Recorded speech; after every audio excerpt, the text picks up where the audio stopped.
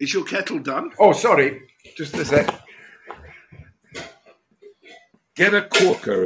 It's quicker than a kettle. Oh, yeah, I know, but I'm an old age pensioner, John. You know, I can't afford everything I want. Who amongst us is not an old age pensioner? Yes, I know, but all I have is my pension.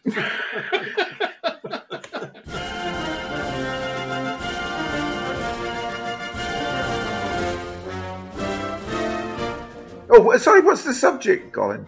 I'm not going to tell you. You have to listen to the introduction and then come in. I always listen to your introductions, at least in part.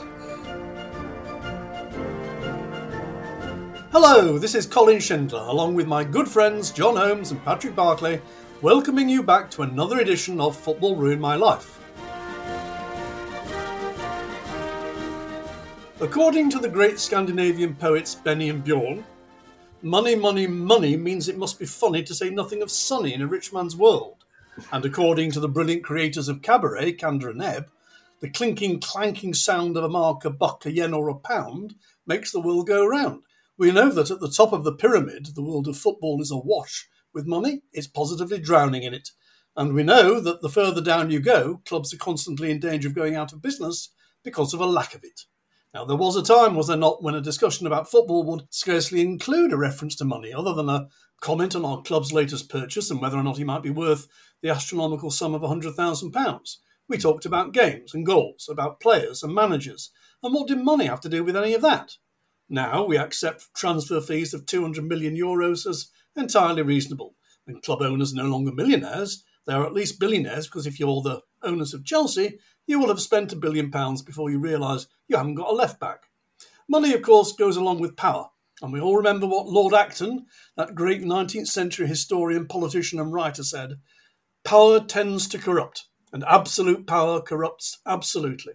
Great men are almost always bad men, even when they exercise influence and not authority, and still more when you add the tendency of the certainty of corruption by authority. Well, as far as I know, Lord Acton never watched Match of the Day in his life, but I suspect he would not be surprised by the state of football today, given its enslavement to money. John, I suspect you have a healthier regard for the stuff than I do, or at least as regards its place in the not very beautiful game.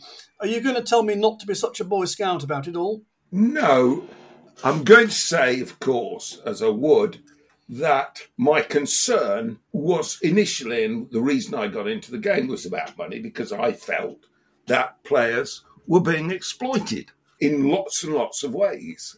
I think they were exploited principally, first of all, with money, and secondly, they were treated with contempt, which was a sort of ongoing bit from the fact that they were patronised. We can look after you, we'll look after you. And of course, they weren't looked after in any way. When they finished, it was, look at him, he's turned into an alcoholic, he hasn't got a job. We tried to look after him, we paid him his money, but, you know, he had a bad injury and that was it. Goodbye. I entirely accept that. But we aren't, of course, talking about the owners of newsagents and pub landlords. Paddy, your feelings about money and the nature of it and its relationship to the modern game, I suppose, as opposed to what it was. I mean, everybody agrees with John, and John's done an absolutely fantastic job in making sure players are not exploited, but the pendulum has swung. Yes, I think so. I mean, I visited the homes of one or two players who were prominent in the 60s, even the 70s.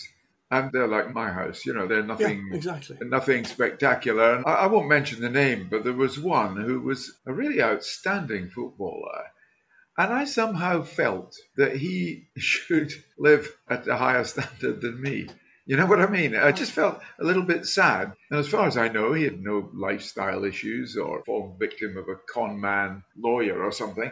That's why, you know, I'm with you, you know, in supporting what motivated him. And he had a very successful part in the liberation of footballers. But the trouble is, if you liberate footballers, you don't always end up with Gary Lineker, as John has.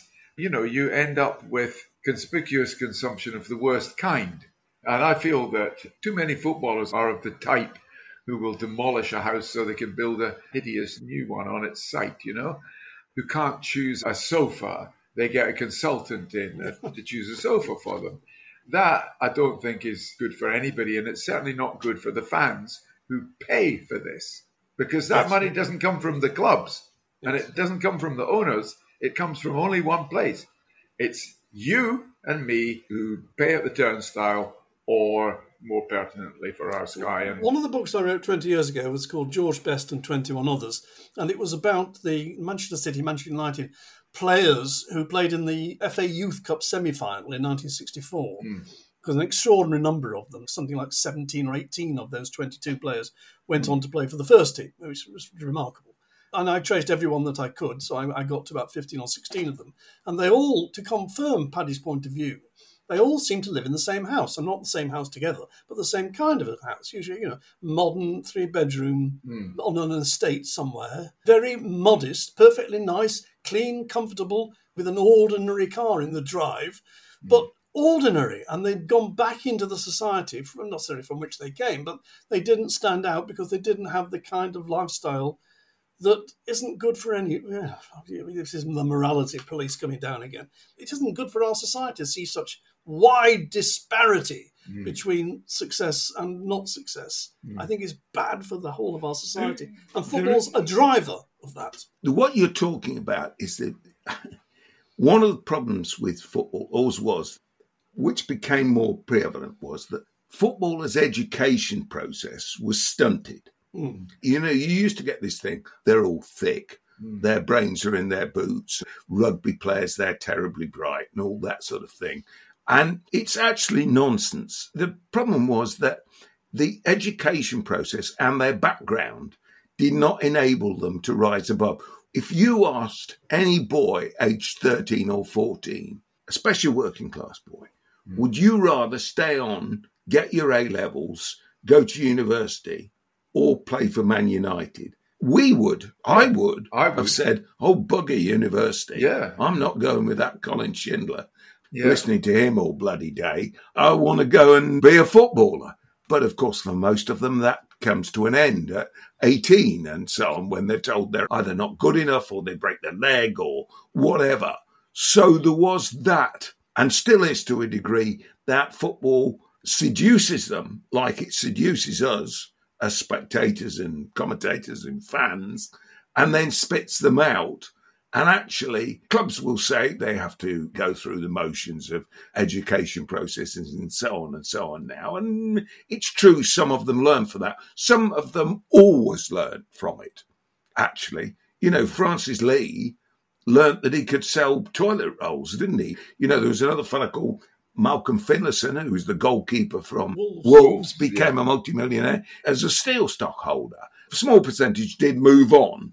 Now, everybody at every level, they want to be footballers. And the ones that work out quickly enough that they can't be footballers become football agents.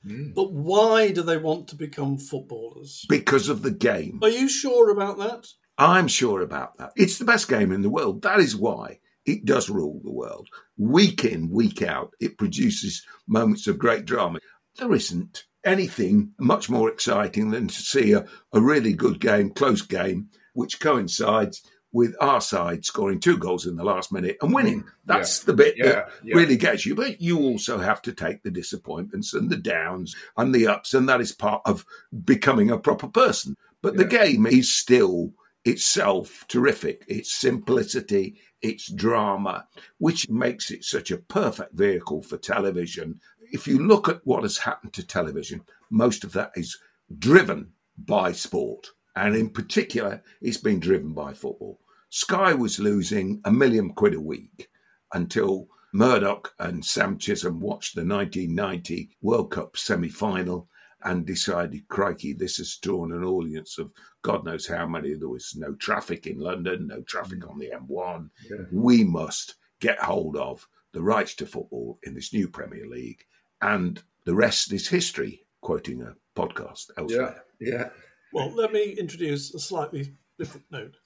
Last autumn, I think it was, Channel 4, I think it was, showed a series that you probably saw. It was about Crystal Palace Academy. And what it revealed to me, these little kids, age 11, their obsession was to get a contract for 12 to 14. I don't blame the kids at all. And yes, of course, there is a root, a love of the game. But what I saw on those programmes were kids who had no real enjoyment out of the game. Why do you want to play football? For the next contract, to buy my mum, who's doing 3 jobs, the Marcus Rashford thing. And I want to do it for her, to buy her a big house and have a big car to give her. Well, what's wrong with that, Colin? Is that not quite healthy? I just think they would be better off reading Treasure Island for their own goods. And living in a scruffy... No, not at all. Why can they not find a job that doesn't involve sucking all the joy out of life? Put it this way, that not many of them are going to get a living out of football. No, and that's another thing that was clearly coming of these kids for whom I felt enormous sympathy and regard for exactly what John was saying about their desire was admirable, but they're going to be incredibly disappointed. To make a broader point, actually, it's one of the things that saddens me as a septuagenarian is the amount of aspiration that's being injected into kids who've got no chance. Because I used to see it in journalism colleges, They all thought they were going to be Henry Winter, but they're not. I mean, even Henry Winter had to struggle to be Henry Winter. How is that being stoked up, Paddy? Who is doing the stoking up? I suppose by universities, who have a financial interest in stoking it up. All the kids who go to stage school know that they're not going to end up as, what's he called? Name a famous actor. Laurence Olivier. No, at the moment. Benedict Cumberbatch, or whatever it's called. Benedict Cumberbatch. I know, I knew that all along. But they know they're not going to be that. They know it's a hard profession, and they know they're probably going to fall short. I think an awful lot of people are not being told that at the moment. Well, I think they're told that constantly. And don't stop people dreaming. Listen, who would have told Stuart Broad, for instance, that he would play to the age of 37 and off his last ball in Test cricket batting, he would hit a 6, and of his last ball bowling, he would take the wicket that won the match. So we have to have dreams. Yeah. Football is all about dreams. Education is all about dreams. Life is all about dreams. Otherwise, we all end up with nothing at the end of the day. There has always been this from older people, as we now are, that it's going to be dreadful for the kids. And fin de siècle, it was deemed, wasn't it? Well, we have fin de siècle every week, We've got the worst government that we could imagine. We've got AI coming round the corner, newspapers that are now rubbish. I get idiotic emails from newspaper reporters, mostly on Saturday, even mostly from the Mail on Sunday, who've spent all week trying to discover that Gary Lineker wore a suit with mohair in it. And they all start, I hope you're well. So I wrote back, thank you for asking. As it happens, I'm not. But on the whole, I fancy you don't give a toss. And the answer is no comment. Now, look, vast numbers of the country are currently on strike. You don't have to look very far to find people disenchanted and saying, we've lost out. Junior doctors are looking for 35% uplift because they've lost out over the years. And they do work incredibly hard. And teachers who can't afford to live in the area where they're teaching schools. And it's just terrible the way society has evolved into a situation where people cannot afford to put food on the table and to heat their homes and to look after their kids and all the basics. Now, we can see the problems of society. We can see the low wage earning potential of too many jobs. And yet we have football at the highest level, not at the Rochdale and Charlton Athletics area, but at the highest level, earning sums that are not commensurate. And there is no justification for it, because there is no justification actually for what Paddy was earning as a Sunday Telegraph football writer, let us say, against a nurse, because he was doing a job that he absolutely loved and actually getting paid what the nurse would have said, crikey, that's a lot of money. And that you were paid, Colin, for working at a university or whatever. That is capitalism and that is the system. I think about football. Who would I really want to earn the money? The people who actually play it and do the business out there on the pitch and entertain us, or the wretched people who own the football clubs? When Lionel Messi was at his best with Barcelona, they could have given him £10 million a minute because he lit up the whole world, including me, but billions of other people. And that's fine because he's lighting up the world. Similarly with certain film stars, they're overpaid for what they do, but considering their work brings a little bit of joy into the lives of hundreds of millions of people, then no, they're not overpaid. But There was a guy called Ruben Loftus-Cheek who played at Fulham where I had a season ticket. And honestly, I wouldn't have given him tuppence. Not because he wasn't a good player, but because he wasn't working for his money. And there's another one who's probably less talented than him called Harrison Reed, who now occupies the position he does. And I'd give him the shirt off my back. And so would every other Fulham fan.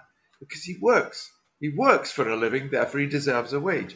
That sort of thing gets accounted for. Managers are not fools. Contracts come to an end. I tell you what, supporters are quick to pick that up. They know when someone's working their goolies off and when they're not. Yeah. And when someone is trying. Maybe you might agree or disagree with my thing. Give Messi whatever he wants. Give him anything, absolutely anything. But do I think an ordinary player, do I think he should get even £2,000 a week? No, frankly, I don't.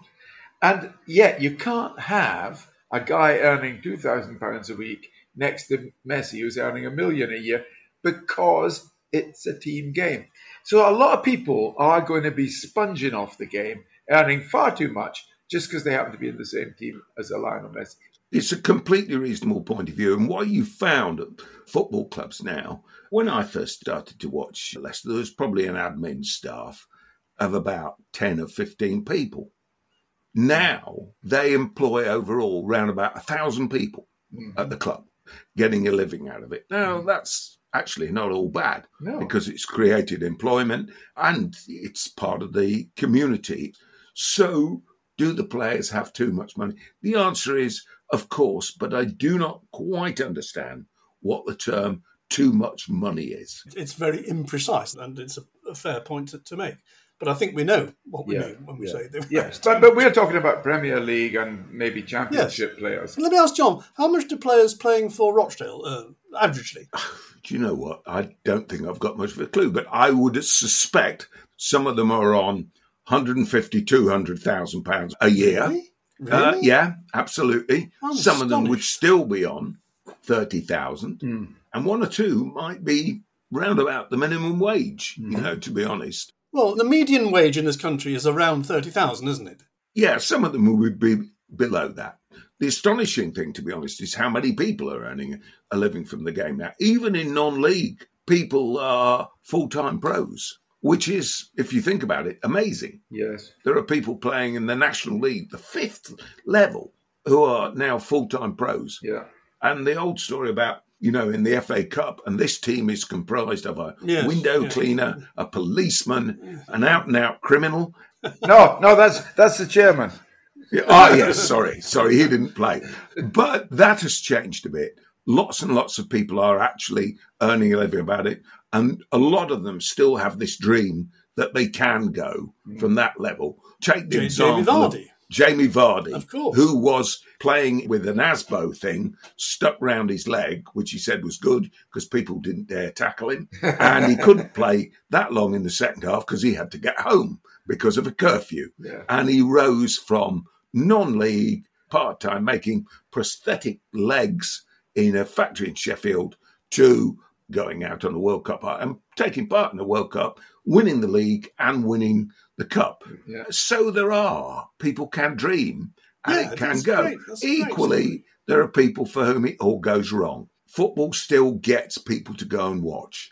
I can remember being approached by some cricketers about 15 years ago, and one of them in particular who played for Sussex, and he was in and out of the side, and he came to see me and he said, I don't think I'm paid enough. And I said to him, I think you pay too much. And he said, what do you mean? I'm only on this. I said, how many people watch Sussex in a county championship game? And he said, not very many. Are you on the TV? Not unless we get to the one-day final or something. I said, well, work that out. Are you really a professional sportsman, or are you somebody who's actually getting overpaid for what you're doing? If people aren't watching you and they're not watching on TV, you're not actually a professional sportsman. Yeah. That is why soccer's been so powerful and so on, and other sports have found it out. And are they overpaid? You can't call that. It's down to public taste. Yeah, all right. I kind of accept what you're saying. The problem is the money at the top from the owners going to the right places? the facilities are better now. It is a better experience watching the game. Definitely. They have made the game grow.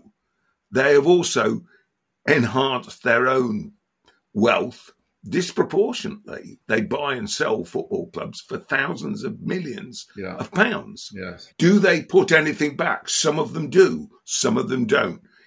Is the governance of the game helping the situation? I don't think it is. I think it's out of control. I do think that if we talk purely about the Premier League, yes, the players are obviously overpaid in that they'd all work for a fraction of their wages and be happy on a fraction of their wages. I remember once going to a party which was arranged for the final match of Southampton's season. Must have been about 10 years ago. I think Harry Redknapp was the manager. The party was arranged for one of the players by his wife. She didn't take a great deal of interest in football, and she didn't realise that the last game of the season could be pretty horrible. And Southampton were duly relegated, and her husband came into his surprise party with a look that would have killed. Anyway, I happened to be sitting with the rest of the players, and I was sitting next to a guy called Brett Ormerod, who was in the side. Jamie Redknapp was in the side as well. And I was sitting next to Brett Ormerod, and he told me, what would relegation mean? Well, it would mean a cut of a half in their wage. You know, say he was on 500,000 a year at that time, he was going down to 250. And he said, come on, I think I can live on 250. Because I presumably had put on a long face, you know, phony long face. And he said, come on, don't feel sorry for us. So all footballers at the top level, yes, are overpaid. But what I'd like to see done with that money, I would like the money to be top sliced and used for good causes. For example, child obesity. With the power of footballers to influence people, plus the money that football could pour into the campaign, I think we could save lives a year, type 2 diabetes, through football concentrating on that. And then when that's cured, they can go on to something else that does something for society. I think that would make everybody in football richer, regardless of what their wallet says. So you're advocating, how would you do that? By taxation? No. When the TV money comes in, siphon away a half, a third, whatever, and then give the rest to the clubs to distribute to the players, which would slow down wage inflation. It would cause a diminution of imports, and it could affect the performance of British clubs in Europe. But personally, I'd like to see English clubs slightly less successful in Europe because it's becoming boring. And I like foreign teams to be frightening, you know, and I think a lot of fans do. I think there would be no real bad cost to top slicing the TV deal and using that money for various things. One would be the social campaigns such as anti-obesity and type 2 diabetes for children. Another would be improvement in facilities. The facilities have improved. Yes, but nowhere near to the amount that the players' wages have improved. Nowhere near. I mean, Manchester United's grounds have not been touched. That's an individual choice, and that's, of course, what would happen if you gave it back to the clubs. For change to be made, it has to be compulsory and from the level above. Otherwise, it won't work. We all know that. We can all say to people, don't drink and drive, but it's only when there are penalties and it becomes the law that it actually works. That's why I would like to see the money taken away from the clubs before it goes to the players. And how would you decide whether it went on child obesity campaigns or children suffering from spina bifida or National Health Service wages or better roads? No, I wouldn't be in favour of taking over government responsibilities, even with all due respect to Marcus Rashford, free school meals. I don't think that is an appropriate use of the money. I think the money should be used for football-specific projects, and child obesity is clearly a football-specific problem. It's to do with fitness and health, which, let's face it, is the only point of playing football. If football exists only for us couch potatoes to sit there getting fatter, eating Walker's crisp, with all due respect, John, and drinking the beers that are allied to the clubs, if that's what it's for, then it's not really worth playing. It should have a point beyond just entertaining us. Because let's face it, we pay for that entertainment. And I think that there's a duty to give something back. And the reason I say child obesity, it is with football. If every kid in the world trained and played and used up their calories, then child obesity would reduce. And that would have a good effect on society, because the amount of money that in 20 years' time, the National Health Service, should it survive, will be paying on treating children who currently are developing type 2 diabetes will be phenomenal. And even Colin won't be willing to pay the kind of tax levels necessary for it. I won't be here, Paddy, so it doesn't really matter. God, we're a smug lot, aren't we, knowing that we're not going to be here? Oh, yeah. I welcome the angel of death into my house as soon as it Yes. Death, where is thy sting? The problem with money, it is a barometer of success. We don't have another, as far as we know. When you gauge your success within your profession, generally speaking, the only barometer you can take at the end of the day, or the one that has become the most common and most accepted, I would regret this in some ways. The only barometer is money, but that is the society we live in. And I don't think you can break away from that. It is part of the phenomenal success of football and the way it's been marketed. A lot of it by people who didn't actually play. You know, some of the architects of the Premier League, they didn't play. Some of them were overweight as well. But they created that, and media barons, some of whom we quite like, some of whom we really don't like, but they've played some part in building it and growing it and so on. The Premier League is, whether we like it or not, an incredible success story in a country that hasn't got too many success stories knocking about at the moment. It's wrong to completely denigrate it and say, oh, it's too successful, it's brought in too much money. No, I don't think it's too successful, but I don't like the Premier League. You know my feelings about the Premier League. For me, it's a destructive element. It has destroyed my love of the game. That's what the Premier League has done. Yes. At this point, I think I'd like to say that I know people who work for the Premier League, and I know how much good stuff they do. In fact, there is a pavilion at a community football club for boys and girls about a mile from where I live, and they built a beautiful new pavilion, which in itself generates money through events. That was built, it came through the Football Foundation, but who funds the Football Foundation but the Premier League? So there are lots of things that the Premier League does do, but I just think that in money terms, they could do much more, and they could institutionalize the social role of football in a way that it never was before, but it actually just happened. Well, I'd love that to happen, Paddy, but it worries me slightly because it's a bit like looking at private members' bills. I mean, John makes the point about why is one better than the other. What's something that they could do, which would be uncontroversial and is much needed, is to stop that ridiculous tapering effect of the pyramid. I agree entirely with the windfall tax or the removing money at source when the money comes in from television. But why can't it go to equalising the gap between the leagues? Nobody would pretend that League Two, or the fourth division as I keep calling it, is going to be in any way remotely comparable to what is the first division or the Premier League. But there is a possibility of stopping clubs going out of business like Bury. Now, Bury went out of business because they had some idiots who were in control of the club. It was people who did it, not the institution. Yes. But somehow that has got to be dealt with. And I do think that City or United or their surrounding Premier League clubs could have saved Bury from the change they find in their turn-ups. So it comes down to better governance, doesn't it? Yes. Better application of the fit and proper person to run leagues. And while I don't think the current owners of Manchester City are paragons, the previous one was an international criminal. And there are other owners, I won't name them because some of them are still alive, who will not set foot in the country because they're wanted by the police and so on. And they're owning the clubs through structures, offshore structures. We do need to get a better structure of governance. And I do also believe that American sport is actually a bit better at that.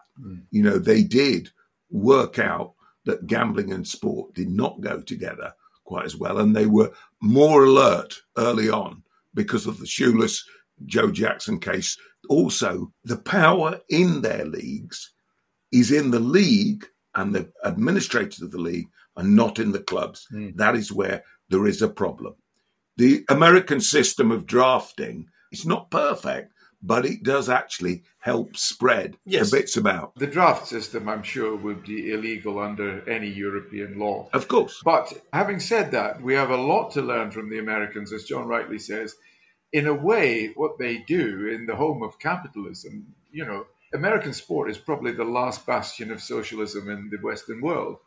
And whereas we mistake sport for capitalism, I think we make a fundamental mistake there. Sport should be more socialist and less capitalist. So take your point that baseball, you don't know at the beginning of the season which one of those 7 clubs in each little division is going to win. They could be top, they could be bottom. You just don't know. That has to be a better system than what we've got now, where Manchester City win the first game of the season away at Burnley 3-0, and there's a sense in which, well, that's it then, mate. It's now the middle of August, and we pretty much know what's going to happen in the middle of May. It's over. Well, that can't be good for the game. And that is what makes American sport, at its best, admirable, it seems to me. Colin, you've just told the audience that we are talking now in mid-August, and this programme might go out at any time. And I just hope that your prediction looks sick when it goes out, and that Newcastle are top of the league. Oh, yeah, well, of course, we want the Saudi Arabia. I think we'd much prefer Luton, actually, who got thumped on coming up. Yeah. Sheffield United, who lost at home. The days when Derby came up from the second division and won the league the next year. Forest. Best example of all, They're long gone. There are certain things that happen in sport. And when they came up with the idea of the Premier League, that deal was badly done. First of all, they had no idea they were going to make as much money as they did. These were the people who a few years ago would say, no, we can't have too much on television, otherwise people won't come and watch. So it's difficult. I don't blame them. They didn't foresee the future. It was logical, wasn't it? Why would you actually go and turn out in the rain and watch a football match when you could sit at home and watch it from the comfort of your armchair? In those days, the stands weren't covered and it was a miserable experience. So a lot of things have altered, but I do believe that the fundamental decision to go with the Premier League, when that was a perfectly understandable desire by clubs who thought they were doing more for the game, they were run more efficiently, they were bringing more money into the game, they were entertaining more people, why shouldn't they got a better share? I don't think that was an unreasonable view. But there should have been a realisation at that point that, hold on a second, this could get out of hand here. Yeah, well, it's clear it didn't happen. But yet, define for me, what is the difference? For somebody who's just arrived from outer space and has seen recordings of Match of the Day from 1974, that was all he knew, and he'd arrived here now, define for me the difference between the First Division as was and the Premier League as is. Well, the fundamental difference is not a lot. The thing that they would say is, good grief, what are all these foreigners doing? Where have they all come from? Where have all the players of colour come from? Well, the players of colour were born here. I mean, that's fine. Some of them were, but there weren't very many of them playing in 1974. Not 74, but 92. And things have absolutely moved on in lots and lots of ways as society's moved on. And yes, the game would be, in many respects, unrecognisable from where it were. You used to be in the town at lunchtime talking with your mates and say to them, do you fancy coming to the game this afternoon? Who are they playing? Well, maybe not, it's going to rain, or yeah, it's a good day, or I've got bugger all else to do. And they would just turn up, go to the turnstiles and go in. And there wasn't a thing saying away supporters only and all those sort of things. But the game has moved on, and in lots and lots of ways it's improved. What I think we got wrong is there are still a lot of bad elements from it because the people in charge have moved from being small-time baddies to big-time baddies. That is a very good point. I agree with that entirely. Well, an interesting thought that Collins just alluded to was, in other words, what's the difference between the Premier League? Was it a revolution or a rebranding? I tend, like John, to think of the latter. An awful lot of the improvements that are ascribed to and associated with surely they would have happened anyway. Sky would have, after the 1990 World Cup, taken over the First Division. The First Division's quite a snappy title, actually. It sounds a wee bit like, do you know, it sounds awfully like Premier League to me. Maybe Second Division doesn't sound like the Championship, but it's still pretty similar. And you wondered whether the trickle-down effect would have been better had they not rebranded the Premier League as a separate entity. I don't know. We can't unravel it now. Yeah, of course. And it's a bit, I spent a lot of time shouting at the Sky. Of course, I understand that entirely. All the Sky Blues. And the horse has bolted and every other metaphor you can think of. However, having said that, I think I'm quite encouraged by the conversation, even though we differ in some aspects about the beneficial aspects of the current game. We all agree that the commissioner, the governance of the sport, it is possible to get hold of that and make it an effective instrument with teeth that can do something to address some of the things that we all think are wrong with the game. And I will be drawn back into the game if that happened. Because at the moment, I just feel with every season that passes being increasingly alienated from the game. Yeah. Whereas if I saw things happening of which we all approve, I would feel much happier and much more inclined to rejoin the Liverpool. And if this were a dictatorship run by the three of us, it'd be... Because what would happen is that John would make an attempt to kill Paddy and leave just me exposed. And I would then be sent into Siberia and John would run the whole thing. That's how I see it's going. That's not such a bad idea, is it, really? He's had plenty of opportunities to kill me in the past. I was making the point, Paddy, that there are things that can be done and there are things that would improve the game and there are things, although we disagree with quite a bit, there are things that we fundamentally agree about, which I think would be good for the game. Men of vision at the top and women who are courageous and prepared to stand up and be counted. And we need them to gain the ear of the people who can actually change it. And that involves help from politicians, help from the television, and help from the public in the way that the revolt against the Super League was really good. Do you know, that gave us hope, didn't it? It gave us hope because it was, in effect, it struck me as being a bit like a people's revolution. There weren't consumers being given things by the generosity of the Premier League. They were supporters standing up for themselves and crying with one voice, "We don't want this." Correct. And I just found that There's a big difference between capitalism and so on. We all go to various supermarkets. We have our favourites and so on and so on. If one supermarket goes off a bit, you don't get the customers marching round saying, sack the manager. They just move. But we know that's difficult with football clubs. What was really quite heartening, that as a people's movement, was that it was not only the people who would lose out as the owners thought they would, it was everybody who said, no, this is wrong. But what those people need is to be empowered at the very top. Of course. Had the 14 other clubs not involved in that then said to those 6 clubs, you're out, you're expelled, go off and run your own league until you sign a pledge that you will never do that again. And they could have changed other rules along with it at that point. And the supporters of all clubs would have supported them on change that could have come in. Well, can I introduce one thing? In the 1980s, the rule changed, I suppose it was the Football League, but I don't know, you'll tell me, whereby clubs got to keep all the home gate. Yes, that's when right. It was previously... Was it 2/3, a third, or something like that? But so if Southampton went to Manchester United, they got a third of the gate of a 70,000 crowd. If they went back to the Dell, all they got was 20-odd games of 15,000 people.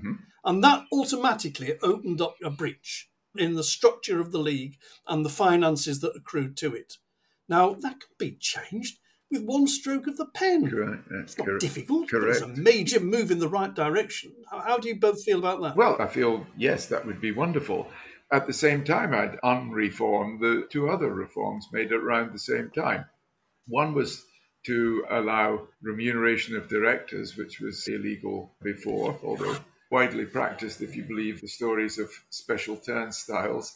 also dual representation, which was allowed. In other words, agents being allowed to take active arranging role in transfers rather than just being the shepherd of their client through the negotiation of the wage after the transfer. There's a huge difference, as John knows far better than me. And I'd like to see all of those reforms, all of them regressive in the sense that they hark back to a previous age. But Colin, I dearly love you, so don't hold your breath. No, please. But it does depress me that these are very simple measures which would have a beneficial effect on the game, but the people running it see the game as it needs to be run in their interests and not in the interests of the fans. There are moments, as I say, when change can be made, and I've referred to two. The first one was the formation of the Premier League, where they, in fact, caved in to the demands of the big clubs. And the second was, this was a more populist movement. Populist movements are not always great, but there was this moment when the big clubs realised, ooh, heck, our fans don't actually like this idea. There have been several moments. The majority of those clubs could actually take a step towards sorting it onto a more equal basis. But the problem is that several of those 14 have aspirations to become one of the 6. Yeah. Now we're getting big players, American film stars being the current one, or sports stars. Tom Brady's going to take over Birmingham. Ryan Reynolds is under the impression that he can take Wrexham to the Premier League and so on and so on. So perhaps all these clubs will become vehicles for stars from other places and countries and all that sort of thing, and it will become more competitive.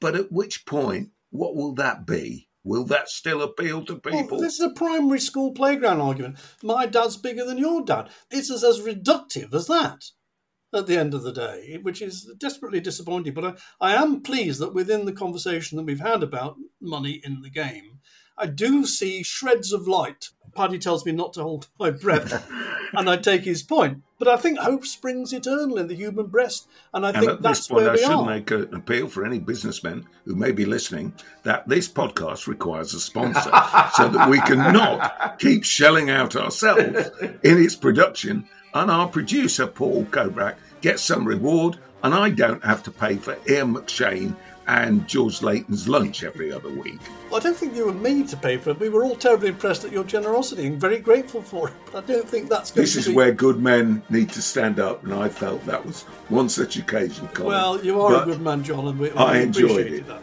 And having got through all the paraphernalia of sycophancy, I think we ought to say thank you as ever to John Holmes, and thank you as ever to Patrick Barclay. Thank you to you for listening. If you want to get in touch with us and tell us we're all wrong, you can do so by writing to footballruinmylife@gmail.com. And we will see you next time on Football Ruin My Life, coming to a podcast pair of ears near you. Thanks for listening. Bye. Forgot to say who I was, but that's beside the point. Everybody knows who you are. Yep. One of the 12 disciples. Sorry, that's wrong parallel, but... no. They were all Jewish at the time. Yeah, they were. John was well outnumbered, and Paul were well outnumbered, because there's me, maybe technically not a Jew, but I identify as a Jew. You do identify, absolutely. To be fair, I thought the Gentiles played their part, as ever. Well, they do. They have something to contribute. We don't demean them. Diversity is the middle name of this podcast. Of course it is. I'm waiting for a decent review in the Jewish Chronicle, which hasn't been coming yet. Yeah, diversity with 3 old white men, but anyway. 4 old white men, sorry.